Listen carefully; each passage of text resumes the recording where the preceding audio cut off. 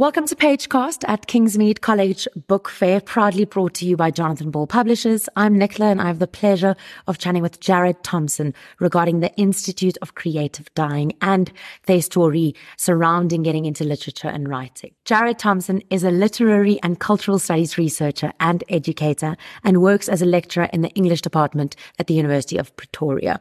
Welcome, Jared, and thanks so much for joining me. Thanks for having me, Nicola. It's lovely to be here. At your first book festival. Are you enjoying it? Yes, it's hustling and bustling, and there's a lot of interesting topics being, spoken about, and it's very stimulating for an author. When you were growing up, did you come to book festivals? Did you read a lot of? I mean, obviously. I didn't come to book festivals, but definitely read a lot, especially in the school holidays. My parents kind of enforced like reading time during the school holidays, and then it sort of just kind of stuck with me, just reading, especially reading things that I enjoyed. So things like A Series of Unfortunate Events, The Sorcerer's Apprentice, because obviously I think at that age your imagination is quite active. So fantasy usually draws a lot of people, and that's fantasy and sort of quirky fiction. That's what really was my forte and what I was drawn to. Yeah. And did that inspire your debut novel? I think the quirky and the weird, definitely. I think I am someone that's drawn to horror, but also the weird and the eerie, things that are both kind of macabre, but also interesting and disturbing in some kind of way, and what that says about just the human condition. So I think that's what drew me to this idea for a short story. Well, not for a short story, but it's not very short. For the novel. This idea of, a place, where people suffering from terminal or chronic illnesses can go to experiment with their bodies and to try alternative therapies and to see, how they react and what comes up for them when they think back on their lives and where their lives are going to. Yeah. What's the Institute for Creative Dying about? So it is about 5 strangers, each of them suffering with their own kind of terminal and chronic disease. And they're invited to this kind of retreat center by 2 facilitators, the Mortician and Mustafa, who promise them to offer a different perspective on their mortality, on their relationships to one another, but most of all, their relationship to the natural world, their relationships to the processes in the natural world that have to do with their own mortality, basically. And the reception of the book? It has been, I think it's been quite positive, or maybe I'm just an optimist and I try to only look for the positives. I have received people saying that some scenes are very macabre or some scenes are very grotesque. But I think it's to do with the kind of topic that I'm talking about. I don't shy away from the body, from decay, from all kinds of decay, both in the human body but also in the natural world. So I think it's just part of my style of writing. But I think other people have come to me at book launches and signings, just sharing their own stories about mourning people who have died or actually sort of being there for someone who has gone through the dying process and how that has worked on them emotionally. And it's part of what the book is about.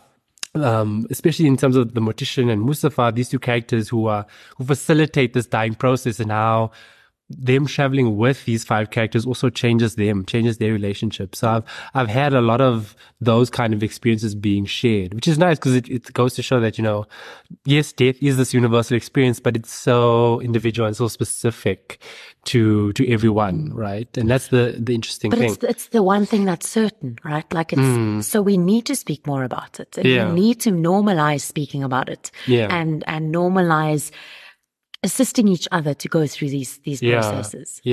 So in my research for the book, there was a lot of, what I've realized is that there is a lot of taboo around, well, let's talk about all, with your elders, how do you want to die? Like, how do you want your funeral to be had? Do you want to be cremated? Like, let's open up this conversation and let's talk about it. But I also realized the kind of, you could say, monopoly that the death industry has. Like, you have to be buried in a cemetery or in a coffin, which are usually quite expensive. So there's this like new sort of death positive movement that's trying to bring up these kind of conversations anew. You get things like death cafes where people just go and commune in a space and they just talk about all kinds of things related to death. And recently there's this move to be more environmentally friendly with the way that we bury our dead. So there's this new recompost movement that works to turn bodies into compost again, and to actually plant trees and stuff. Your body can actually go towards, starting a forest, which I think is these beautiful kind of alternative things that I was interested in exploring as well. Plant me and make me a tree. I always say that when people ask me, how do you want to die? Like, I really want to just plant a tree on top of me. Is that how you want? Is that? Yes, I think definitely that's how I want, for now at least. Yeah, for now. Yeah. Before something else miraculous, before they figure out some other way. I don't know, turn me into an insect or something. I don't know.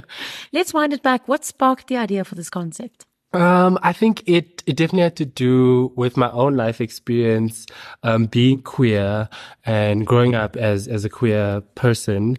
And you're told, your life is not going to be productive. First of all, you won't produce kids, or you'll get disease and you'll die. So I think queerness has always been kind of denigrated and associated with death. And so I think it's been a constant traveler with me, and me writing the story was kind of taking that on and trying to see how death is a product of life. It's a companion to life. And then other part of it was me kind of going through my own spiritual journey, sort of like falling out of my Catholic faith and exploring sort of Eastern philosophies of Buddhism and Hinduism, and having them influence me, especially in my relationship to the natural world, my relationship to my own body, and how do we deal with sort of like desire, suffering, these things that are constants in our lives. So all of these things were kind of like percolating in my mind when I was writing. It's such an important book. It really is. It's a standout because nothing like it's been written before. Your experience as a literary and cultural studies researcher, how do you think, obviously you don't know any different, but how do you think that kind of influenced the way that you tell stories and inform of storytelling? I think it has exposed me to a lot of different writers, just like coming through the different academic courses. But I think also part of sort of your training is like in literary theory and in different like philosophical ideas. And I think my writing is inspired by philosophical ideas that I encounter. So I'm like, oh, okay, that's an interesting idea. How does it translate into a story? And I experienced that as well in writing this book, in terms of, these Buddhist Zen ideas also kind of interesting, but how does it relate to the real life with the real life pressures, and when desire disrupts this, your mindset of trying to be Zen and detached from life, but you can't really detach from life, right? There's always these attachments kind of intruding.